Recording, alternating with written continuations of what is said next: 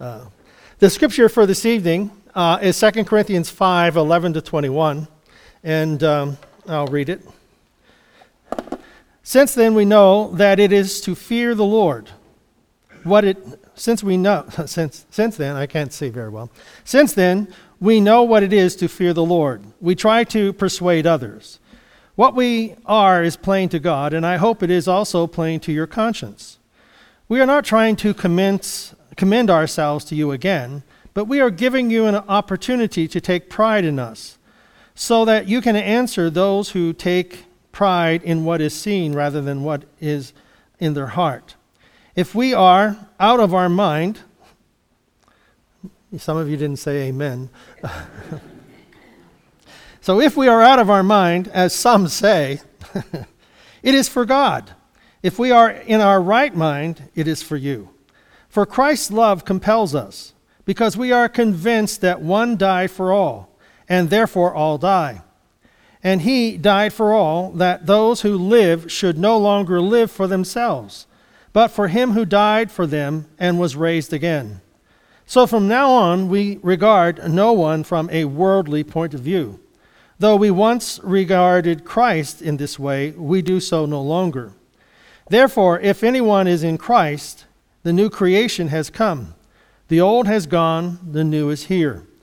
All this is from God, who reconciled us to himself through Christ, and gave us the ministry of reconciliation, that God was reconciling the world to himself in Christ, not counting people's sins against them.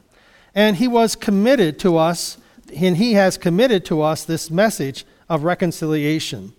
We are therefore Christ's ambassadors. As though God were making his appeal through us, we implore you on Christ's behalf, be reconciled to God. God made him who had no sin to be sin for us, so that in him we might become the righteousness of God. Amen. Ron? It's good to be with you tonight. Everybody hear me? Okay. It's a privilege to follow Pastor Dave. And it seems like I've been following him this last year, not only here in the pulpit tonight, but as hospice chaplain. And before I retired from the pastoral ministry, I had no plans to be hospice chaplain, but with a little guidance from Dave and from the Lord, I ended up there. But since Dave mentioned this earlier, I do want to thank him, and he and Reverend Gaiman, the others that he mentioned, left quite a legacy up there and really blazed the trail in establishing the hospice ministry and program, and what a wonderful job. And Dave's influence, his impact continues to be felt, and I continue to rely on his expertise and knowledge, as he left a book there for me, and some other... No, he didn't tell me to put in a plug for that book, but everything you want, well, not everything, but a lot of things you want to know about bereavement and grief. He owe a lot to him, and the whole hospice community owes a lot. So thank you, Dave. My wife said to me tonight, do you remember how to tie your tie? And I haven't been wearing a coat and tie to worship because I'm not up front preaching anymore, so I'm taking little liberties with my dress. But I said, yeah, I remember how to do it. So it's good to be with you here tonight. Spring is a time that we celebrate new life, and I think most of us look forward to spring, time when we get rid of all that cold and snow, and new life is appearing all around us as we see the robins again and the daffodils and crocuses springing forth. And pretty soon, some buds are already on the trees, and pretty soon we'll be mowing grass. Some of you may not be looking forward to that, but I sort of look forward to that because everything's green and you get out there and enjoy the outdoors. New life usually brings joy, and whether it be the joy of springtime or the joy of a new baby, new life coming into the world.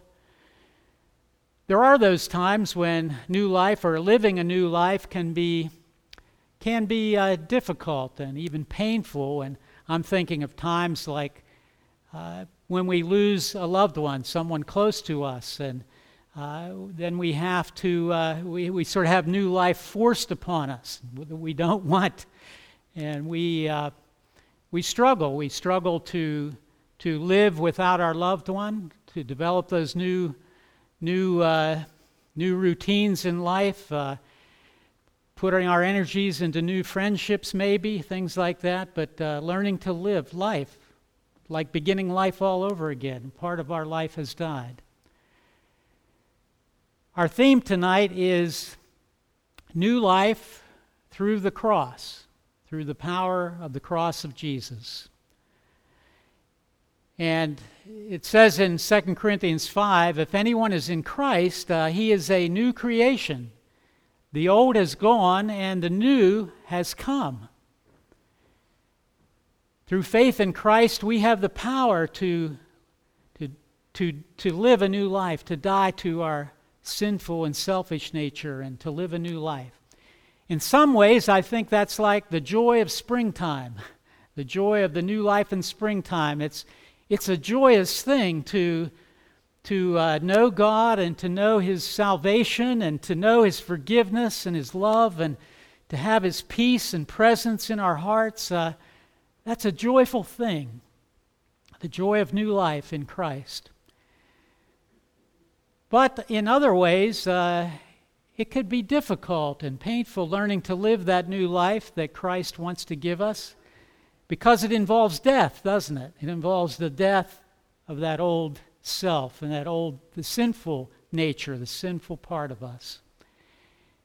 That can be difficult and that can take time, because those old ways of thinking and acting, the old attitudes of our heart, the old ways of seeing ourselves and others, that old nature wants to hang on and resists that new life that Christ wants to give us.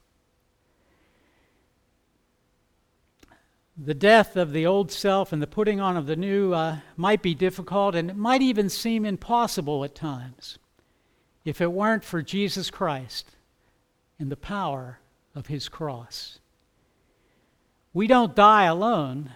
We die with Christ. Isn't that what the Scripture says? One died for all, and all died with Him. Chuck Swindoll tells the story of a story that came from a medical center, the Kajabi Medical Center in Kenya, that sent personal greetings to a particular church, and they included this amazing story about an 8-year-old girl named Monica. And Monica fell into a pit in Kenya. She fell into a pit and broke her leg.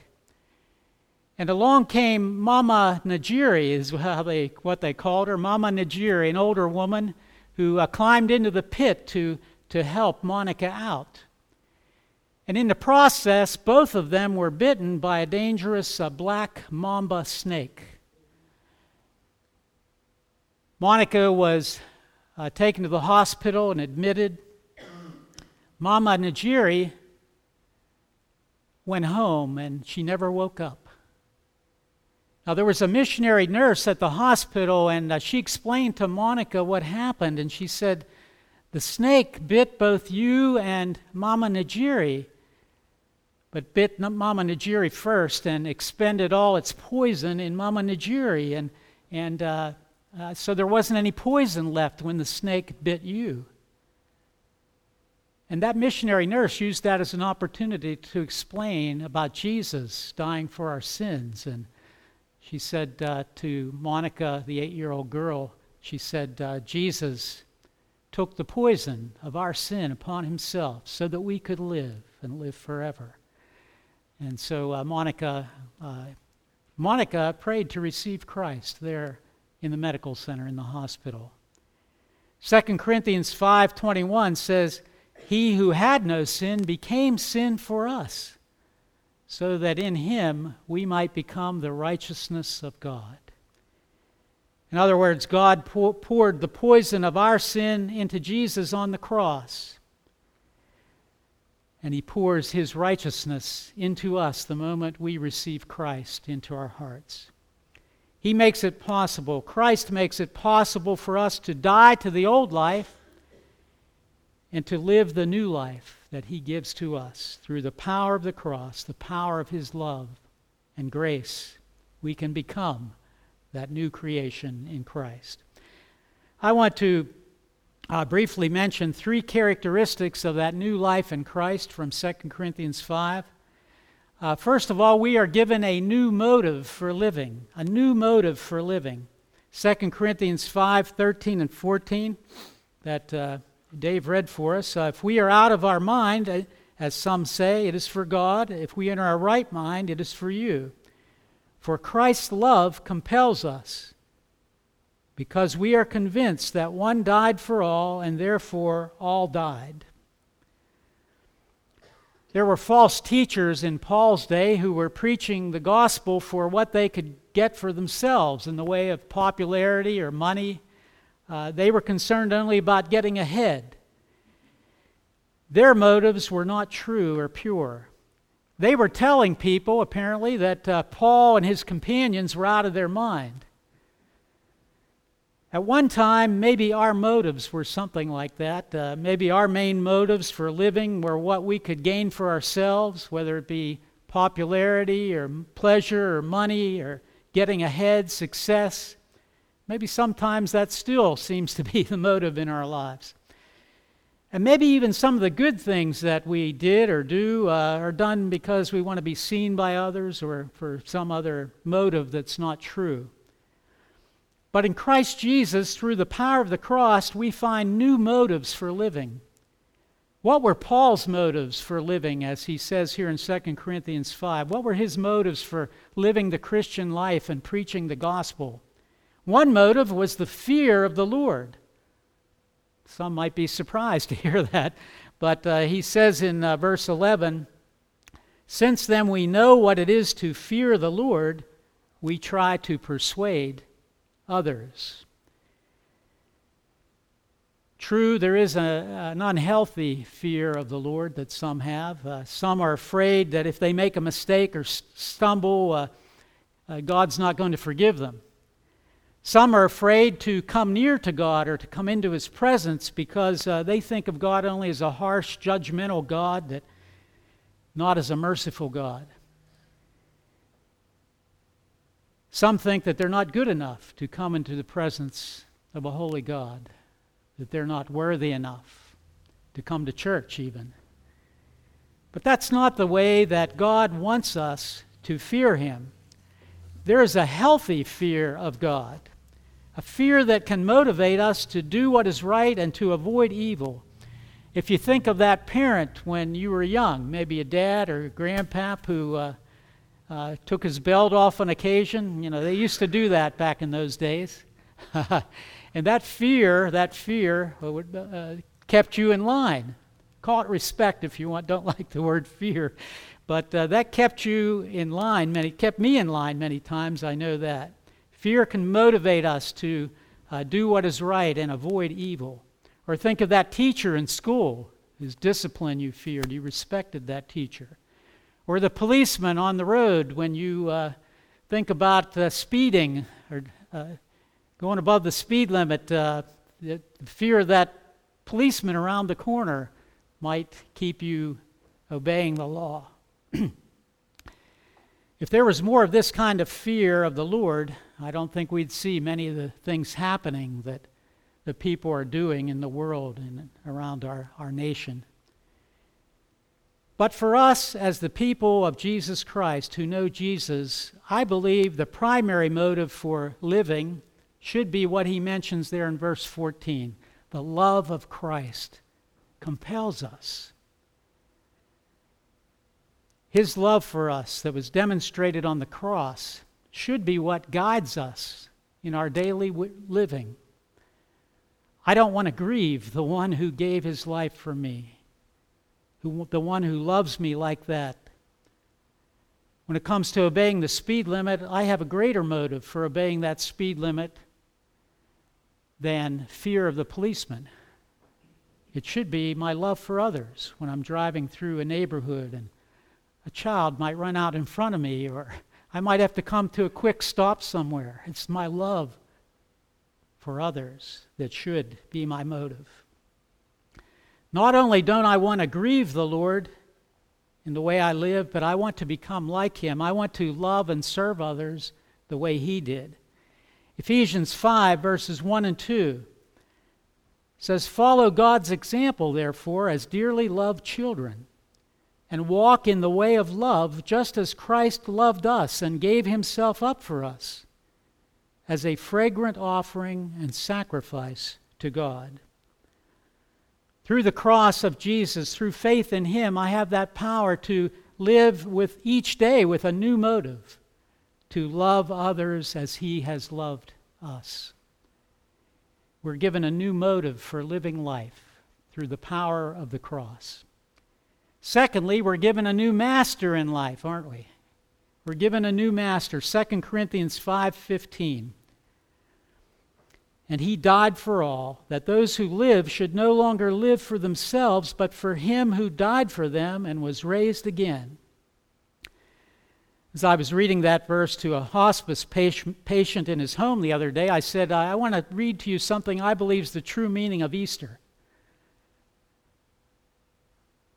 "The life I live no longer for myself, but for Him who died for me and was raised again." At one time, I may have lived the way I wanted to or did what I wanted to do, not giving much thought to what God wanted of my life or what was pleasing to Him. In many ways, I was my own master. In Ephesians 2, 1-3, the Apostle Paul describes it this way. He describes the old life, the way of the world, the way of sin. He said, "As for you, you were dead in your transgressions and sins in which you used to live when you followed the ways of this world and the ruler of the kingdom of the air, the Spirit who is now at work in those who are disobedient. All of us also lived among them at one time, gratifying the cravings of our sinful nature, following its desires and thoughts. Like the rest, we were by nature deserving of God's wrath."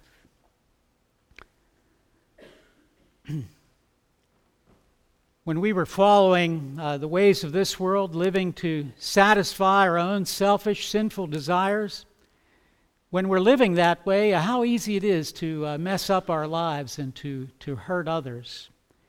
How easy it is even to become slaves of those sinful desires.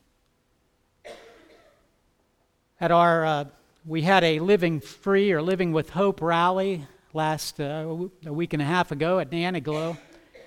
And that Living Free or Living with Hope is a group that we're trying to help individuals and families fight the battle against addiction, fighting the battle against drugs. And we heard a testimony there that night from a woman who had lost her son. Her son had died of an overdose. And she read a poem that night.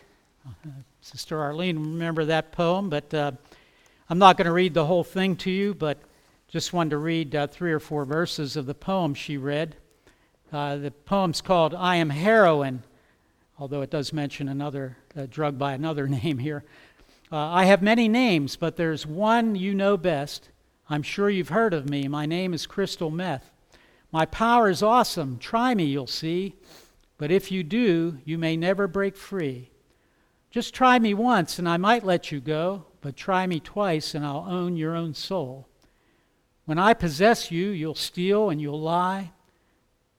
You'll do what you have to just to get high.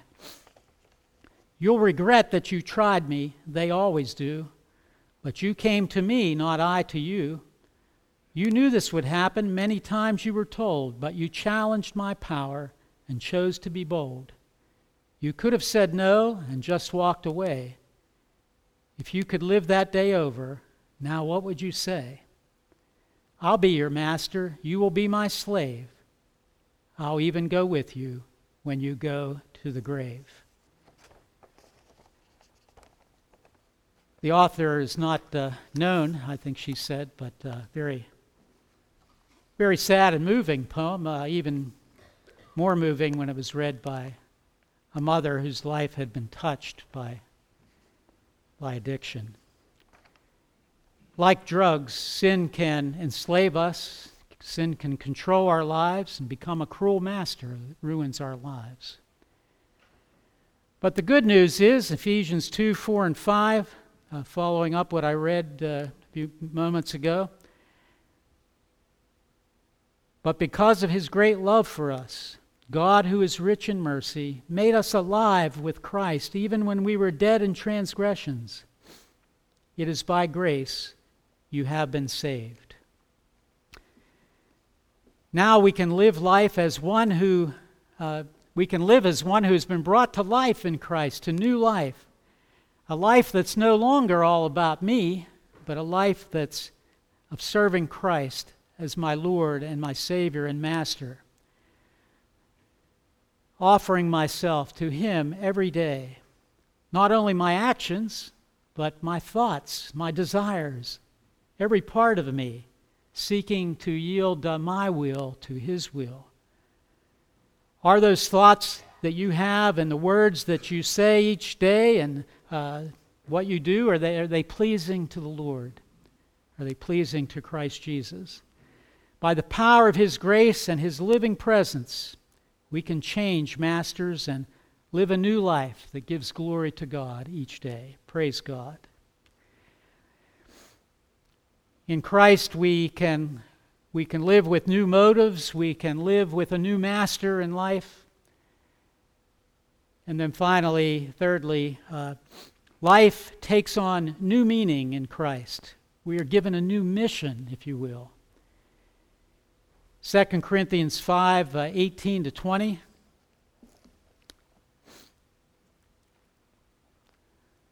All this is from God, who reconciled us to himself through Christ, and gave us the ministry of reconciliation, that God was reconciling the world to himself in Christ, not counting people's sins against them.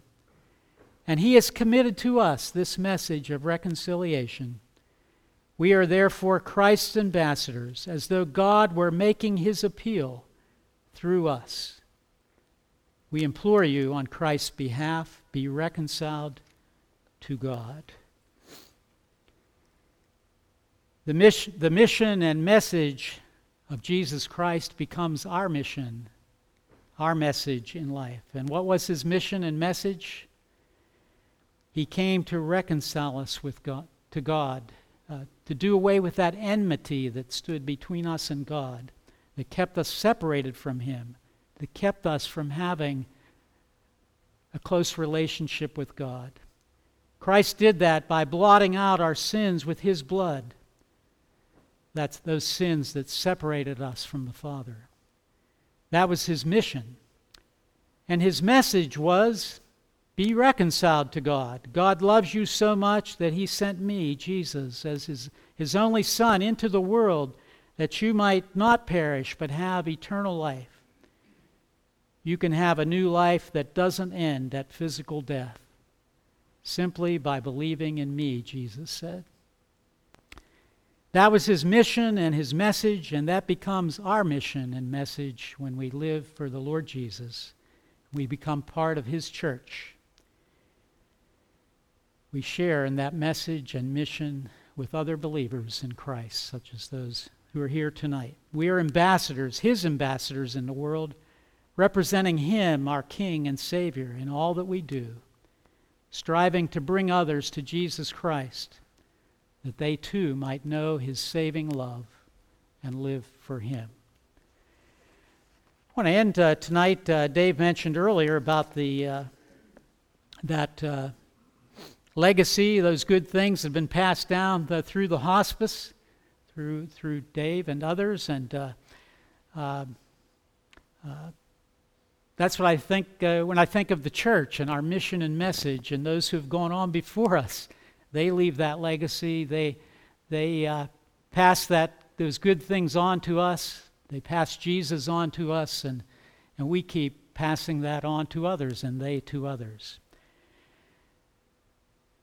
David Jeremiah, in his book Overcomer, I just finished reading that book, but he mentions a story in there that's from another book. It's from Just for a Moment I Saw the Light by John Duckworth, a writer, John Duckworth.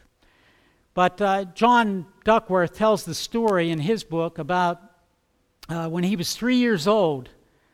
When he was 3 years old, his dad took him to Mrs. Loeffler's Sunday school class at the First Presbyterian Church in Flushing, New York.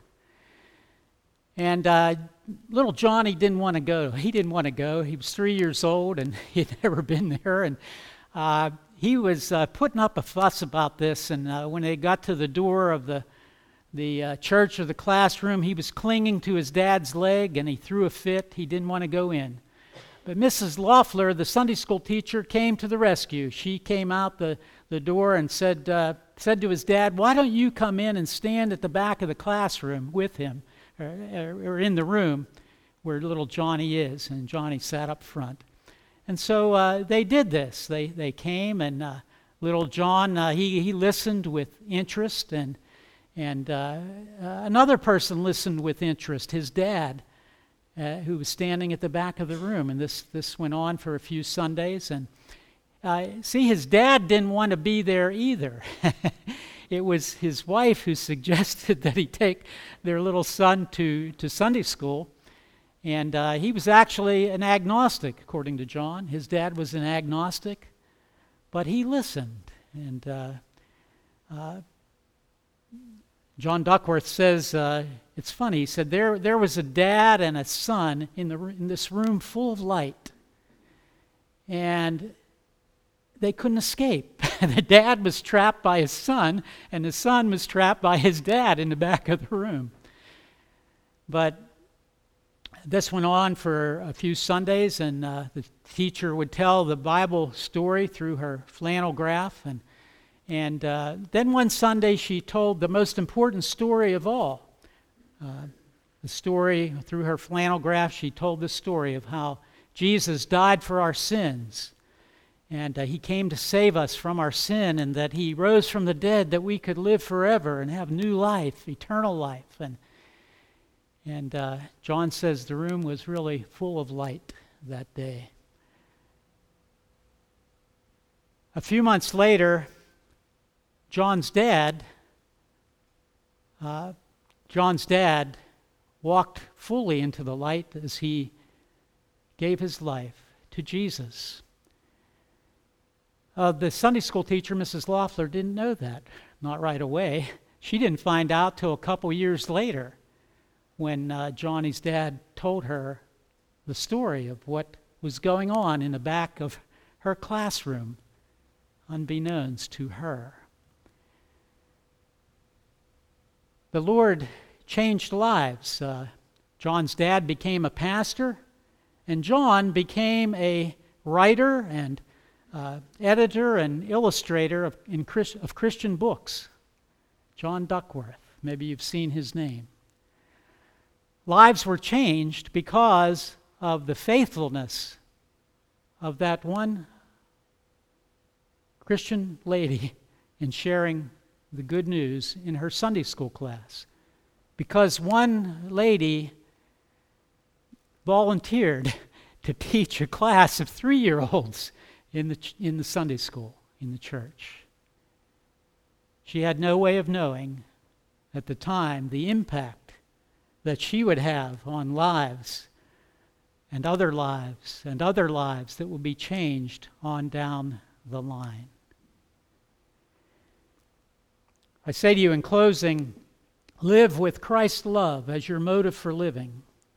Yield your life to Him as your master each day. Let your mission be to live and proclaim the message of reconciliation. By the power of His cross, live that new life that God has called you to live. Let's pray.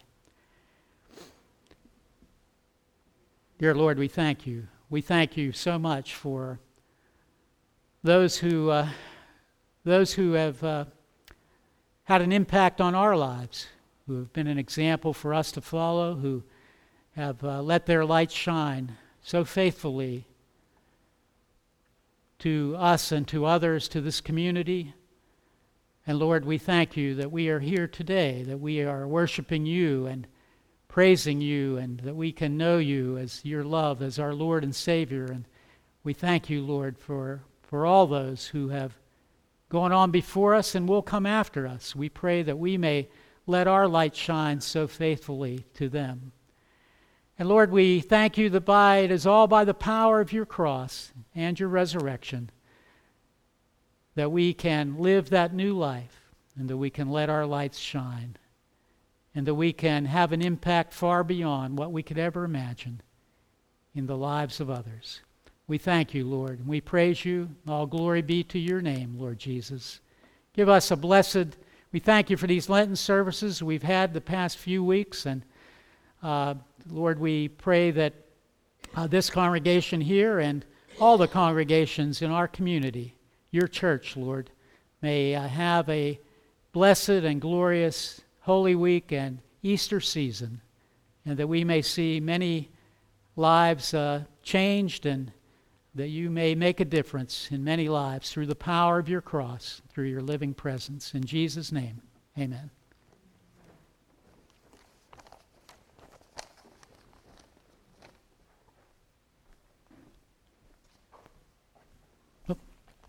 Well, thank you. Walk away with your microphone. Yeah. Just don't go home with it, that's all. That's what I meant.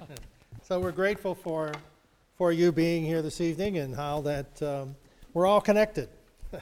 I spoke on a puzzle, used the puzzle as an illustration, gave everybody a piece. But there are connectors and there are receivers. And our connections to our puzzle, everyone has a piece, but nobody has it all together.